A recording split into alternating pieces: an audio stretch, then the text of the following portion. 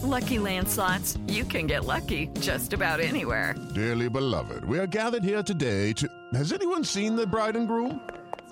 Sorry, we're here. We were getting lucky in the limo and we lost track of time. No, Lucky Land Casino, with cash prizes that add up quicker than a guest registry. In that case, I pronounce you lucky. Play for free at LuckyLandSlots.com. Daily bonuses are waiting. No purchase necessary. Void where prohibited by law. 18+. Terms and conditions apply. See website for details. I want to tell you my secret now. I see dead people. Silent breathing people! No. I am the Father. Rosebud. What's in the box? You maniac! You blew it up! Damn you all to hell! Hi, this is the Slate Spoiler Special podcast. I'm Slate's movie critic, Dana Stevens, and I'm here to talk about Late Night, the new Mindy Kaling scripted, Nisha Ganatra directed, Emma Thompson and Mindy Kaling starring comedy with Sam Adams. Hello, Sam Adams. Hello. You are a senior editor at Slate. I am. Thank you for coming in to discuss Late Night with me. And on the phone from the Bay Area, we have Inkoo Kang, another Slate culture writer. Hi, Inkoo. Hi.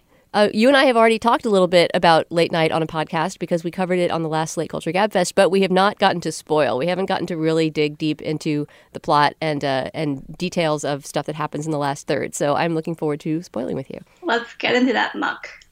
All right. So I feel like everybody must know the basic premise of Late Night because it's on every bus stop.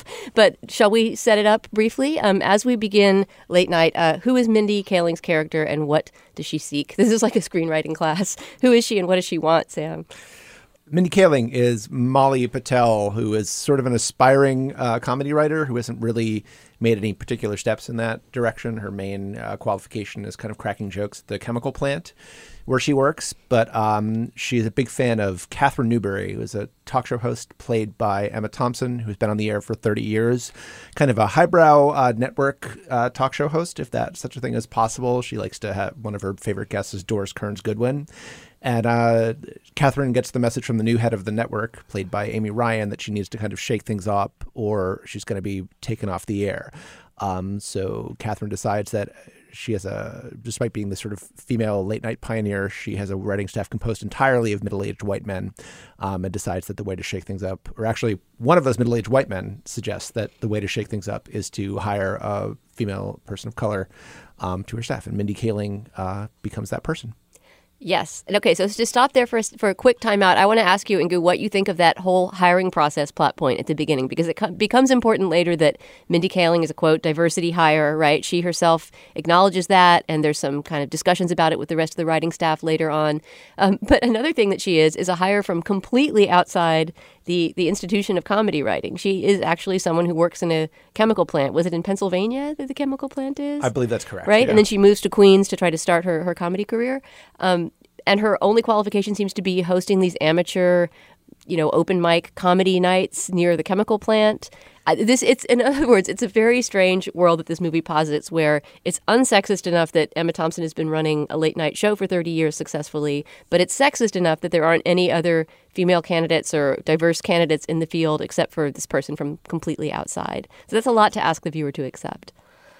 Yeah, I think in order for you to sort of get on board with the movie, you just have to accept like 7 different things at all times that like probably would never exist. But you sort of have to go along with it in order for the movie to make sense and like do its magic on you. I think if you are able to make those concessions to the movie, then it's fun. Yeah, I got stuck on that a little bit. I saw the movie when it premiered at Sundance, and it was sort of a big hit there, although very much sort of an atypical Sundance movie. And I wrote a piece then just to kind of indulge this reaction where I got stuck on that aspect of it because, one way to look at this movie, there's this very famous moment in the 80s when Joan Rivers, who had been this frequent guest host on The Tonight Show with Johnny Carson, the moment came to replace him. And because she had committed the disloyal act of going and having her own show, which apparently was the equivalent of stabbing him in the back. Carson basically blackballed her, and that was why Leno ended up getting the job. But that never spoke to her again, which is just so cold. And so that's like a major fork in the road. So I got stuck for a while on this kind of alternate history aspect of this because the timing about lines up. That was about 30 years ago. So it's kind of like, what if Joan Rivers had gotten a show then? And I was just thinking about like, how different would things be then? Because I mean, the situation for, female hosts of late night shows is still terrible. It's a struggle to have Samantha Bee is kind of regularly on the air now, but it is a struggle to have. Busy Phillips show Busy Phillips just got canceled. Michelle Wolf's show got canceled. There's another one coming in the fall, but it is a struggle to have two on the air at the same time, let alone more than two. What other cultural dominoes would have fallen in the last 30 years if Joan Rivers or someone like her had actually been on the air all that time is just something I kept thinking about. But it is, part of what this movie is asserting is that those cultural touchstones kind of matter, and that having people in those positions changes the way that we think about the entire landscape. Right. I think one of the things that's interesting about the movie, but also sort of just like was like very hard for me to accept, is this idea that Catherine would be this female cultural touchstone and then care so little about that she would essentially not care that her writers were all white men. One of whom apparently got his job like literally from his father because his father had also been a writer for her. And so that for me, I think was like even more than like the long running highfalutin female late night host thing. The thing I couldn't really quite get over was the fact that she just would care so little that she would have no female writers. Right. I mean, I think that it's hard to do with the movie, that I've kind of reconciled it. And I may just be, I think a lot of other people just went with it immediately. So it's just my block that I've gotten past I think despite the fact that the movie is called Late Night, it's really not about late night. It's kind of about, workplace dynamics and it's, broadly applicable across a lot of.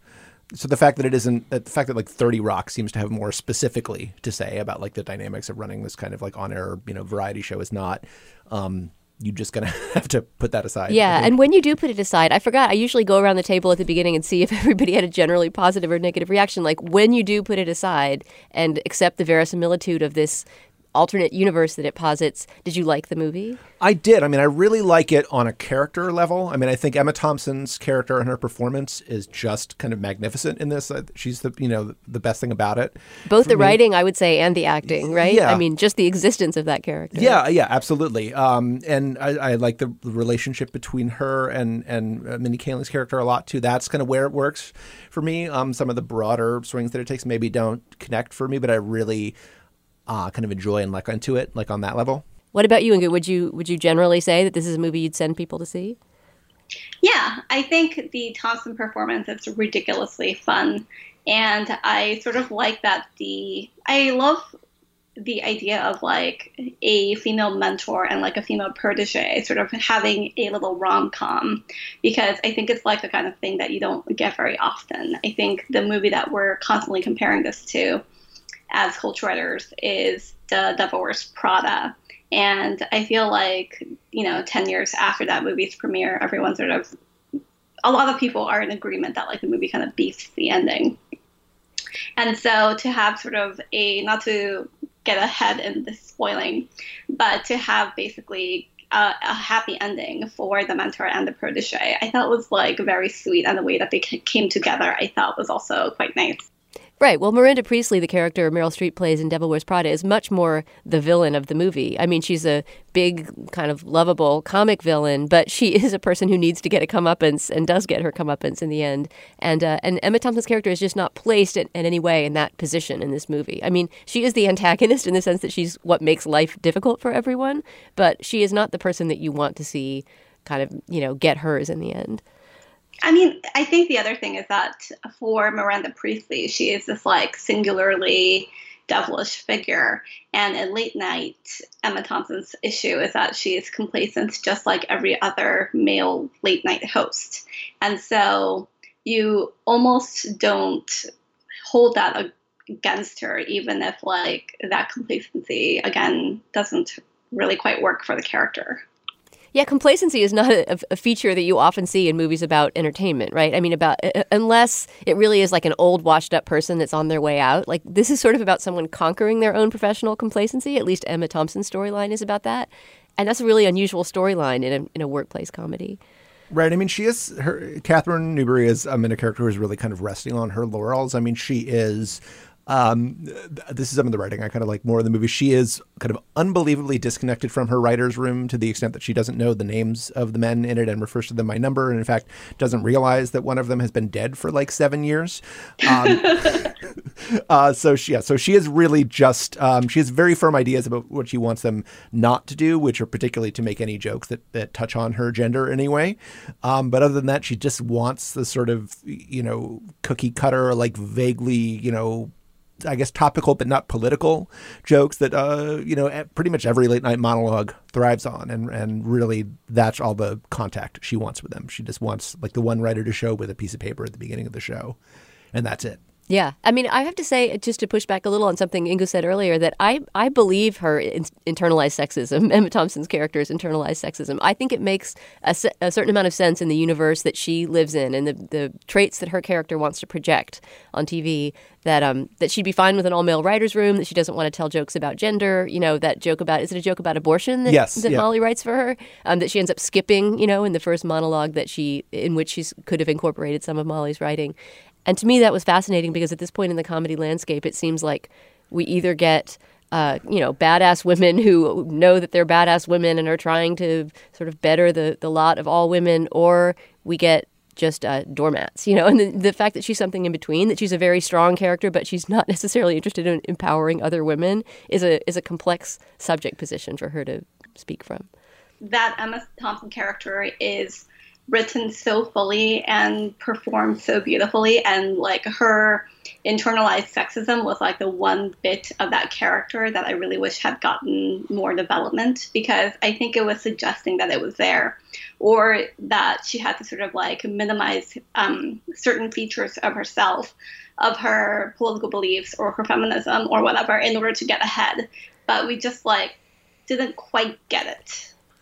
Right. I mean, there's an implication we see at one point, and Molly kind of has to bring this up to her because Molly, I think we mentioned, is like this huge comedy nerd, although she doesn't really have much experience doing it professionally. So she, not only loves Catherine Show, but loves like her stand-up from the 80s. And at one point kind of plays her this clip of her doing this bit in this, kind of classically like horrible sweater and, gelled up hair. In front of a brick wall. Yes, exactly. Like talking about her kind of clinical depression.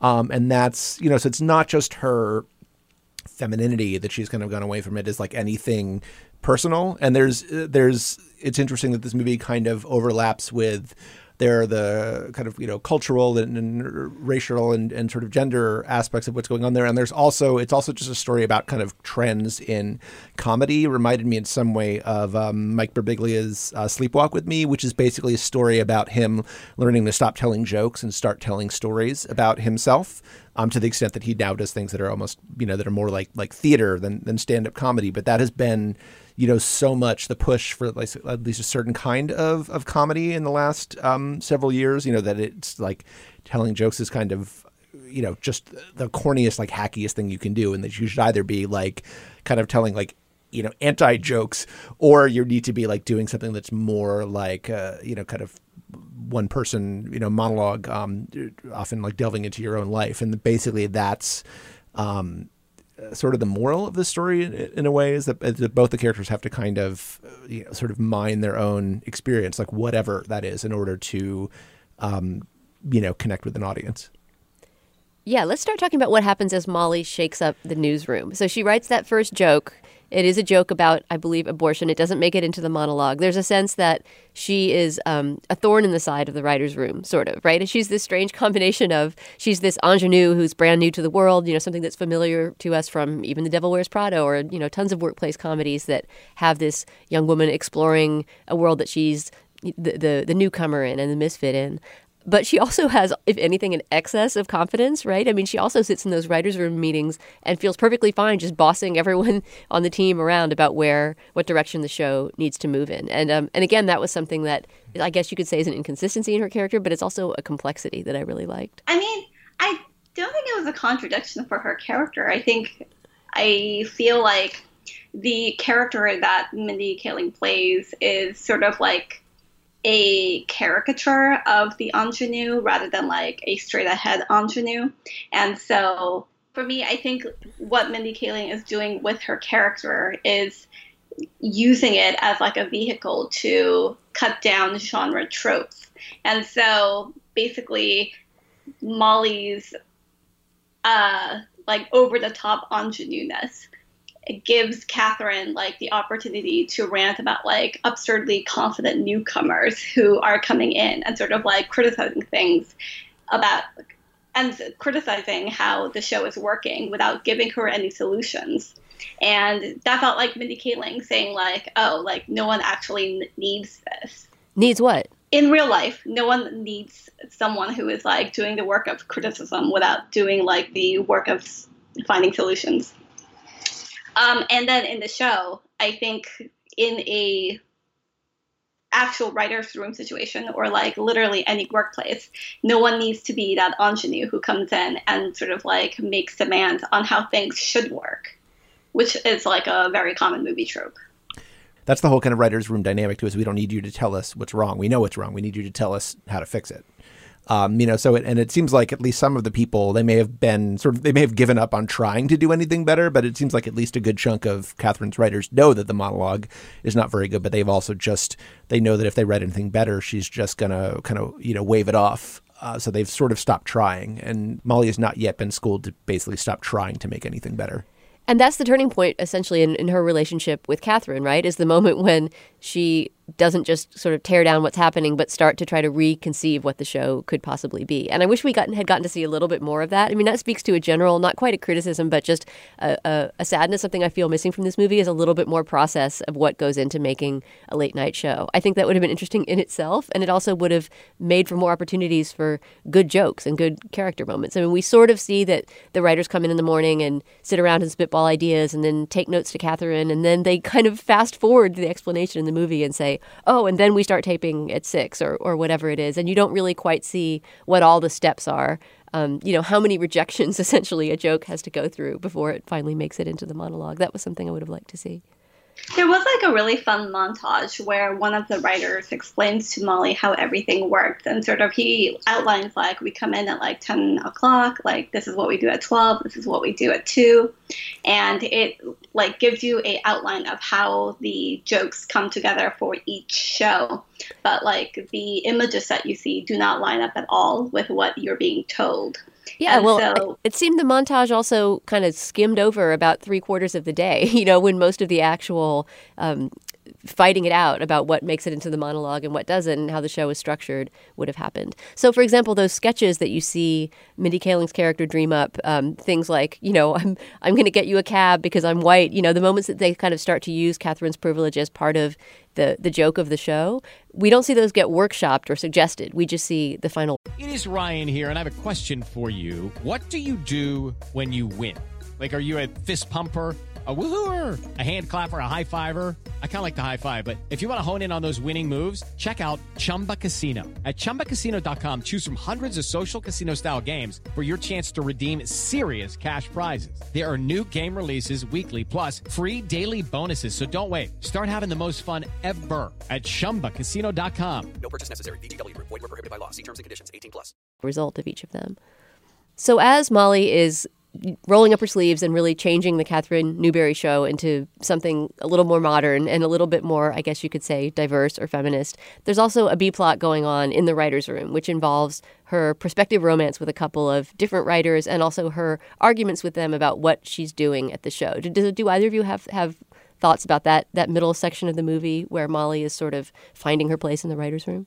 One of the other things I really like about the way that Mindy Kaling wrote this ingenue part as a sort of, again, like a satire of an ingenue, is that Molly goes in and she is this like very girly, chirpy, bubbly personality.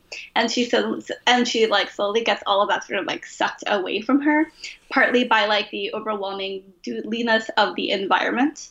And it's not like masculine per se, but there's like a certain like joylessness to the entire enterprise. And so essentially she feels very isolated. She goes into the bathroom, the women's bathroom, which she then finds out it has sort of been converted to like the men's poop room because because like no woman was using it.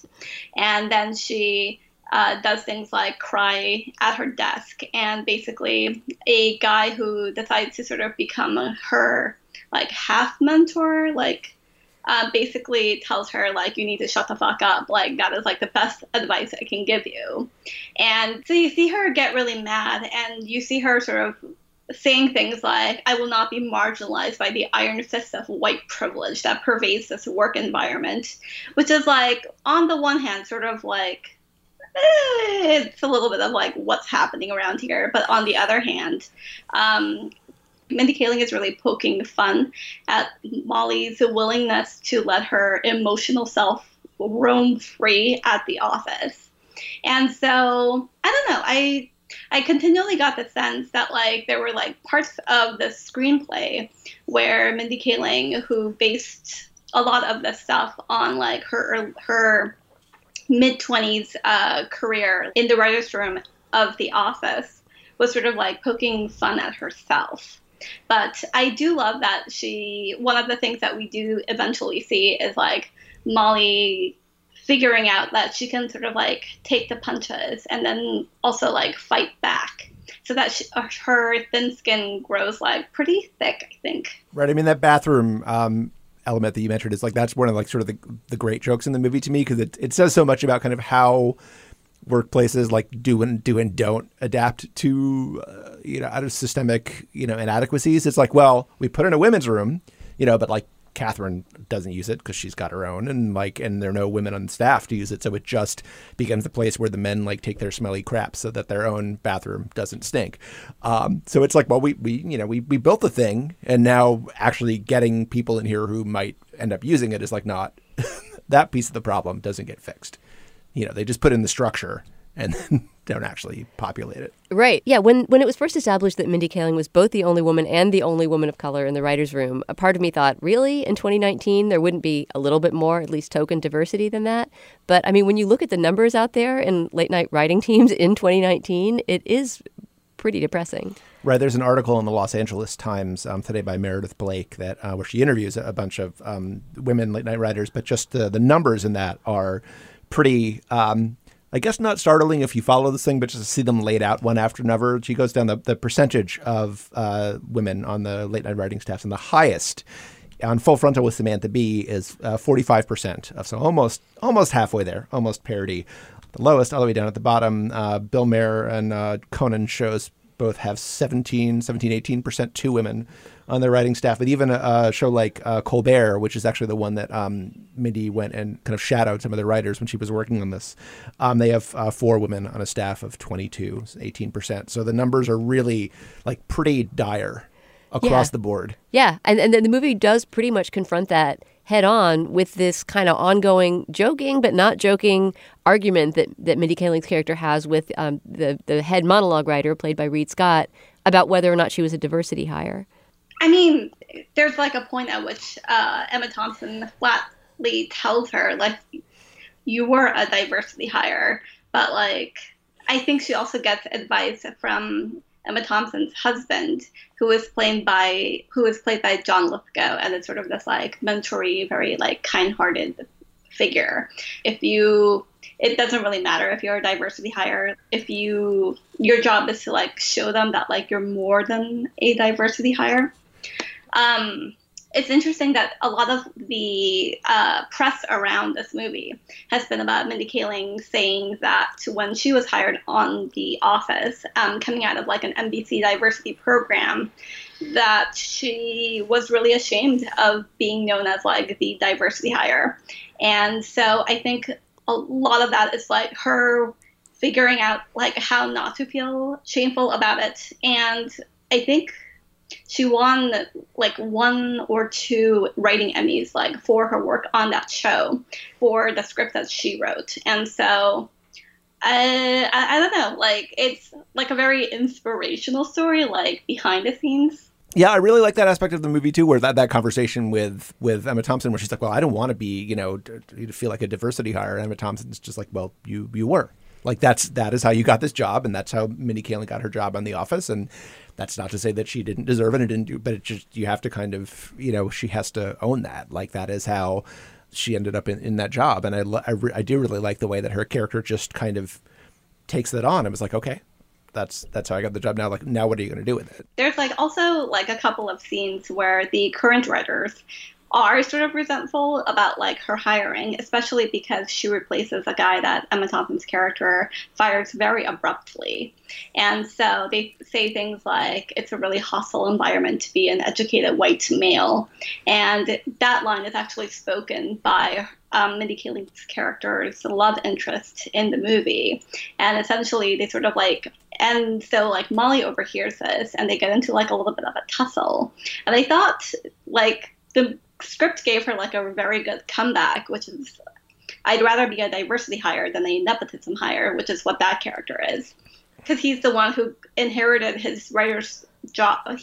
He's the one who inherited his job from his dad.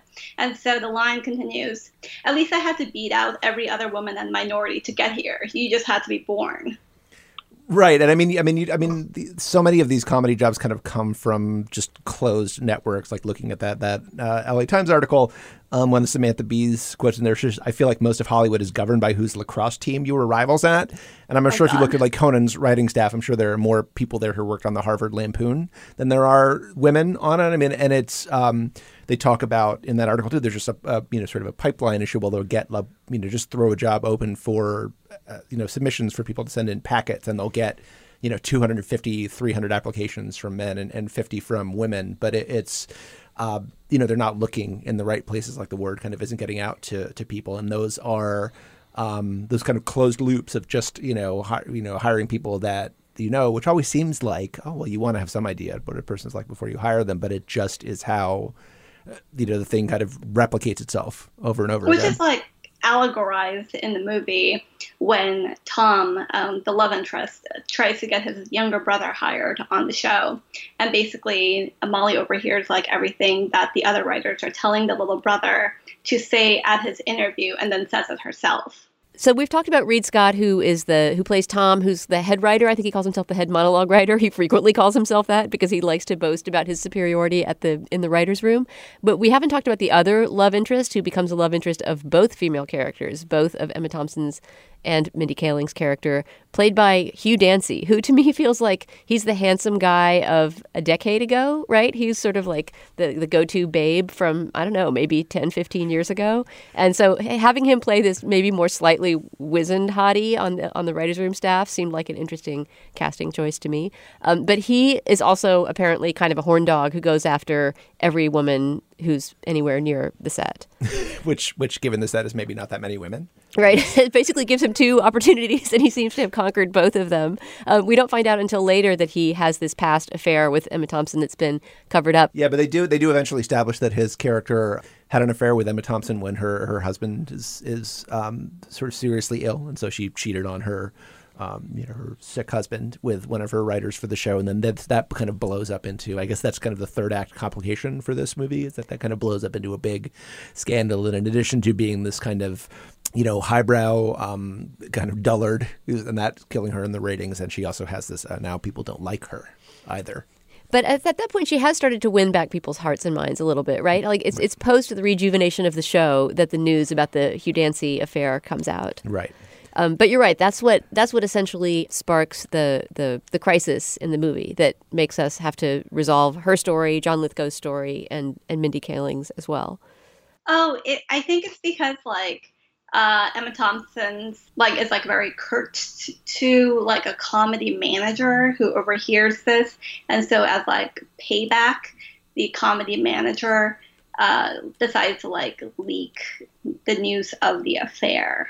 Right. And after that comedy manager betrays her in that way, she sits down with her writing staff and says, okay, we're not addressing this on the show. It's private. I'm not going to bring it up. And you all have to continue writing jokes that don't address it in any way. And I believe it's implied that the show actually continues on, sort of stiltedly lumbers forward with that policy for at least a few episodes. And refresh my memory, what is it that turns her around? How does Catherine Newbury decide, no, I am going to talk about it on air and be honest and own up to the affair? I don't think there was like a direct line from A to B in terms of like her changing her mind, but the sense that I got was that she has this like very interesting conversation with her husband, played by John Lithgow, and basically he forgives her for having the affair, and having his forgiveness like in her pocket, she feels more emboldened to talk about this affair on the show.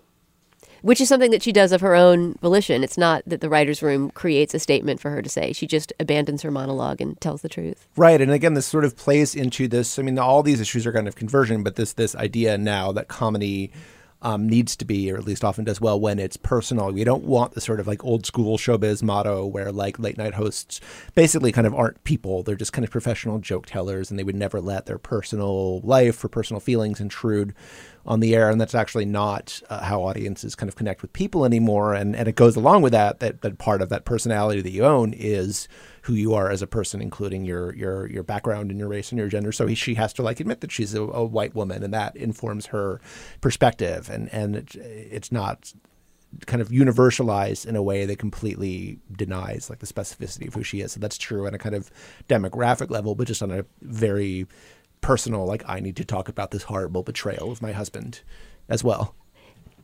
What a husband to have, right? The John Lithgow character. He's got Parkinson's disease. He's he's completely left out at the party, just sitting alone in his room with his piano, and he still forgives her. I want to be married to that John Lithgow. John Lithgow in his like total like heartwarming, not his like Dexter serial killer persona, but yeah. So yeah, in his most kind of lovable mode, which Lithgow can do it all. Yes. So in spite of the fact that she wins hearts and minds by opening up in her monologue and confessing to the affair, Emma Thompson's character is still threatened with losing her show by the head of the network, Amy Ryan. I love Amy Ryan, by the way, in this very small role as this steely female network head who comes into her dressing room and says, great, I'm glad that you're winning over your audience, but nonetheless, you're out. And this shock comic played by Ike Barinholtz, who's been groomed to take her place, is in fact going to take her place anyway. But shortly after that, we see the Ike Barinholtz character appearing on the show as a guest. And Sam, take it away. She basically declines to do it. She's not going to kind of, cut her own throat in order to make things easier on the network or for Ike Barinholtz. Right, as she's been urged to do by the Reed Scott Reed character. Scott. And Molly, Minnie Kaling's character, says no. Like, don't make it easy for them. If they're going to do it, they're going to do it. But there's no reason that you need to make them look good. And you're not really saving face. You're just kind of, writing yourself out of the story is a little grace note for this. And it's not, not the way for a 30-year career to end. And yeah, I think it's a great scene where she awkwardly refuses to hand it off on the air. In fact, we haven't really mentioned it, but there's a few great scenes of her interviewing people on air that made me wish there had been even more of that, like when the YouTuber storms off in fury and all those moments. Well, and the YouTuber, she has this kind of young, female YouTuber on it, and is basically the YouTuber is like, and they're doing this sort of, I don't know, what typical late night interview, and then the YouTuber's like, you know what? I know you just had me on here to like make fun of like young people in YouTube, but actually I have like 75 million followers, and I know how many people watch your show, so fuck you. And then she just storms off. She also says, like, I only came on this show because my mom likes you. Yeah, I wish there had been a little bit more of that generational warfare happening on her couch as she's interviewing people, right? Because the internet doesn't really figure that largely into this movie, except in the jokes about how Catherine Newbury knows nothing about it and doesn't want to learn anything about it. Yes, and how Slate writes think pieces about her affair. Oh, that's right. Can you remind me of Slate's little cameo? I believe it's slut shaming in the workplace is everyone's problem. I remember scanning closely for a byline, and there was none provided. There is. I think we have our own. Ingu and I have our own ideas about who might have written it. But there's been some debate, internal Slate debate about whether or not that seems like a fair Slate headline or not. But I think we think it's a good joke. It's nice to get Slate's name in lights in the movie anyway. So the next big plot development we have to deal with is Molly's firing. So immediately after Emma refuses to step down, Molly gets fired from the writer's room because she wants to. What is she doing? She's hosting like a sort of benefit night at some theater. And Catherine wants all the writers. Cancer. Right, yes. It's a cancer benefit. Oh, yeah. Cancer isn't funny. Yes, I love that that's the name of the event. So good. It's from somebody who's gotten handed a lot of flyers in their lifetime. So she is, and Catherine wants all the writers to stay late. And even though some of the writers are like, oh, my kids aren't going to see me, like this week or whatever, like they're cowed and they do it. And Mindy, Molly is like, nope, I'm going to go. I can't, I promised people that I would MC this thing. I can't not go. And she leaves and she gets fired. So Molly takes off. She goes to do the Cancer Isn't Funny benefit, but there's a surprise guest at the Cancer Isn't Funny benefit because Catherine Newbury, her boss, follows her there and ends up showing up for an impromptu moment of stand-up herself. Inga, do you want to describe Catherine's performance? Yeah, I think this is like maybe more in like the middle of the movie, but essentially it's like a part where Catherine hasn't completed her makeover as like someone relevant again. And so she sort of goes on stage and all of her jokes bomb. And then she figures out she's going to start talking about how she's an older woman in Hollywood and how she can't wait until she's like the same age as Tom Cruise, but she can't wait until like she plays Sean Penn's mother or something. And then like in the same movie, Sean Penn will be childhood best friends with Emma Stone. Anyway, she does this like whole bit and and it's like another stone in like the path of like her realizing that if she is more personal, then the audience will respond to her. And Emma Thompson's character deciding to take Mindy Kaling's character's advice as like one more part of like how the movie is structured like a rom-com, because essentially Emma Thompson realizes that Mindy Kaling was right all along, but like basically can't get her back because Mindy Kaling decides to get a job at Seth Meyers' show. And I guess like because she has like, I don't know, single-handedly figured out how to save Catherine Newbury's show, she has great clips or whatever. And so Mindy decides that she's going to move on with her life. And before we had seen her living with her aunt and uncle in Queens, and we had seen her sort of like refusing to get any sort of life. And so basically Mindy is more than ready to like move on from this admittedly like pretty toxic environment and have a like actual healthy life. When Emma Thompson flies in again and basically says like, actually, like, would you mind coming back to my show? Because like I need you or something along those lines. And it's totally like the rush to the airport moment. Yeah, in a it is. rom-com. It is. I mean, in a way, I wish that this movie had dispensed with all of the heterosexual relationships because the romance really is a workplace romance between this boss and her employee. I mean, one thing I enjoy that it does, and this may have just been an editing room choice rather than a script one, but I really like how with Hugh Dancy's character, like once the scandal has broken, like the movie just drops him. Like you never see him again, and it's just like, oh, we're done with him. You don't even know if he was fired, right? No, I mean, he probably, he would have quit or been fired or something, but the movie like doesn't even bother telling you because it just like so doesn't care about him at that point. And I kind of enjoyed the cruelty with which he was just totally tossed aside. It's like, oh, you don't give a shit about that guy, so never Dancy's mind. out. Yeah. But the movie does seem to care about the relationship between the Reed Scott character and Mindy Kaling's character, which, as we talked about in our Culture Gabfest live show, I found a tiny bit disappointing. Not that I don't like that Tom character. He's fine, and I guess Molly Patel deserves happiness, as do we all. But it didn't really seem necessary for me to wrap up the movie with the implication that the two of them are going on having this happy workplace romance, which is what the impression we get in that very last scene, fast forwarding a year ahead of Molly Patel's rehiring and seeing her co-running the monologue essentially with Tom. I mean, I didn't get a chance to say this when we recorded our Culture Gabfest segment, but I thought it was probably a little bit important in terms of like when we first meet all of these characters, like everyone has to be a monk who is devoted to running the show. And it's this like weird little nod toward work-life balance where Mindy Kaling's character is able to like quote unquote have it all. And so I don't know if like that's emotionally satisfying, but I think it's thematically cohesive. Yeah, I guess in the sense that the workplace would have become a little bit less toxic in the interim. Yeah, because by the end of the movie, there's a pan across the writer's room, and you see that there's a lot more women and a lot more people of color than there initially was.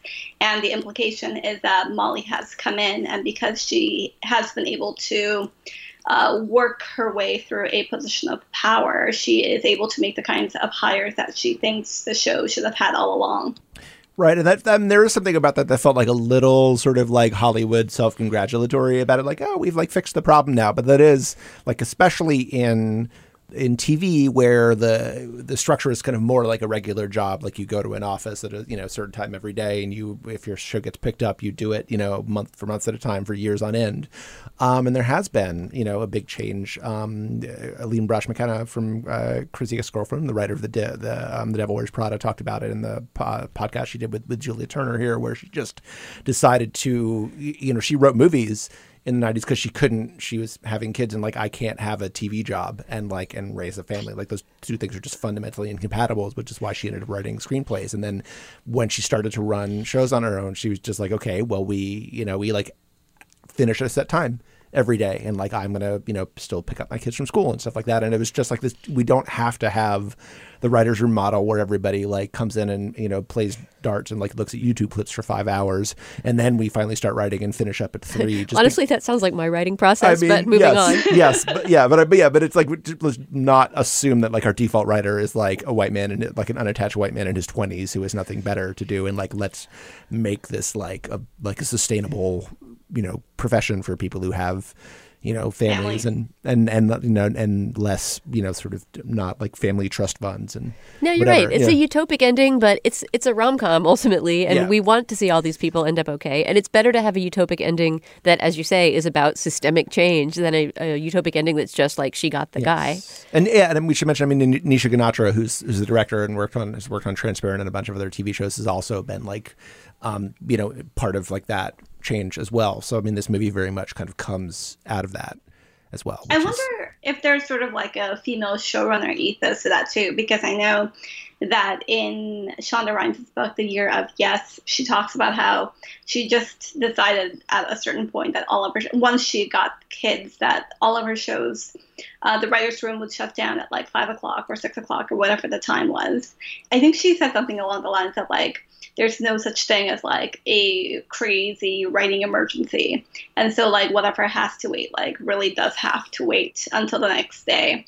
I guess if you're Shonda Rhimes, you can set those rules. But I don't know, maybe other people are sort of, you got to put these ideas out there for other people to pick them up on. Right. Yeah. And someone like Shonda Rhimes, like, obviously has the power to do that, not only for the shows that she runs, but the shows that she produces. And then that sets and other people and say, well, look at how, Shonda Rhimes runs her room. Like, let's run ours like that. Right. She turned out some pretty good shows using those hours. Yeah. I don't know if you guys would agree with me on this, but I sort of feel like the driving engine of this movie really is the Emma Thompson character. Can you imagine anyone else in the role of this Catherine Newberry late night host? Certainly not after having seen her play it. It's not. As I mentioned, this movie kind of got, it was I think the biggest sale at Sundance this year was like a $12 million sale. And that was, normally people start talking about awards at Sundance. This was not that kind of year. This was just like people are just buying like popular hits. But I feel like I would love to see that role in sort of supporting actor consideration at the end of the year, because it is just like a magnificent performance. And I love Emma Thompson, a great deal in a great many capacities as an actor and as a writer. But it's just, it brings so much of the force of her personality and her comes through in this. She really puts a kind of indelible mark on this role. Yeah, and a side of her personality that you don't often see, because there's something about Emma Thompson in most of her roles that just radiates this kind of, sort of sensible practicality, which she does radiate here, but also this just kind of open warmth and goodness. And so to see her play someone who is, pretty emotionally shut down and cynical is just a trip. I just think she really nails it. I think one thing to note here is that Mindy Kaling has said she wrote the role specifically for Emma Thompson. I don't think that she knew Thompson would sign on to it, but that was sort of like the picture she had in mind. The other thing I really like about this movie, even though it also does not like ring true for me in real life, is I love Emma Thompson's wardrobe in this movie. She's sort of the only character who gets to have like a really outlandish wardrobe, but like it's like this like remaking of Emma Thompson as a fashion plate, where she has this like very like, she has like a platinum swoop, and And she basically is almost never seen in a dress. She's constantly in pants and blazers and Right. it's like very bright sneakers. And I feel like that's probably how she dresses a lot of the time, like if you see her in like red carpet photos. And so to give her this like glam makeover, like within an actual movie with like a movie wardrobe budget, like that was really fun to see. I mean, there was actually a sort of minor flap recently on the Twitters about Emma Thompson, Dame Emma Thompson, showing up to some kind of royal event in Britain wearing sneakers. It was her knighthood, right? Yes. It was when she was made Dame Emma Thompson. Right, and she was like, "Well, they're designer sneakers," like she's like she kind of, but people were like, "Oh, how dare she?" And she's like, "Yeah, this is what I wear." I mean, let's just admit it. We want her to win the Oscar just so we can see what she wears and what she says at the podium, right? It would also be great to see a comic role this rich get an Oscar, because comedy does tend to get ignored at the end of the year. Yes. All right. Thank you guys so much for coming to discuss Late Night with me. Please come back and spoil again soon. Thank you, Dana. Thanks, Dana and Sam. Thanks to all of you for listening to the Slate Spoiler Special. You can subscribe in the podcast feed, and if you like our show, you can rate it and review it in the Apple Podcast Store or wherever you get your podcasts. And please, if you have suggestions for movies or TV shows that you would like us to spoil or any other feedback to share, send it to spoilers@slate.com. Our producer today is Daniel Hewitt with help from Merritt Jacob. For Sam Adams and Ingu Kang, I'm Dana Stevens. Talk to you next time.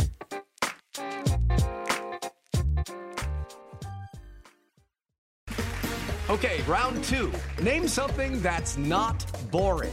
A laundry? Ooh, a book club. Computer solitaire, huh? Ah, sorry, we were looking for Chumba Casino. That's right, ChumbaCasino.com has over 100 casino-style games. Join today and play for free for your chance to redeem some serious prizes. ChumbaCasino.com. No purchase necessary. Void where prohibited by law. 18+ terms and conditions apply. See website for details.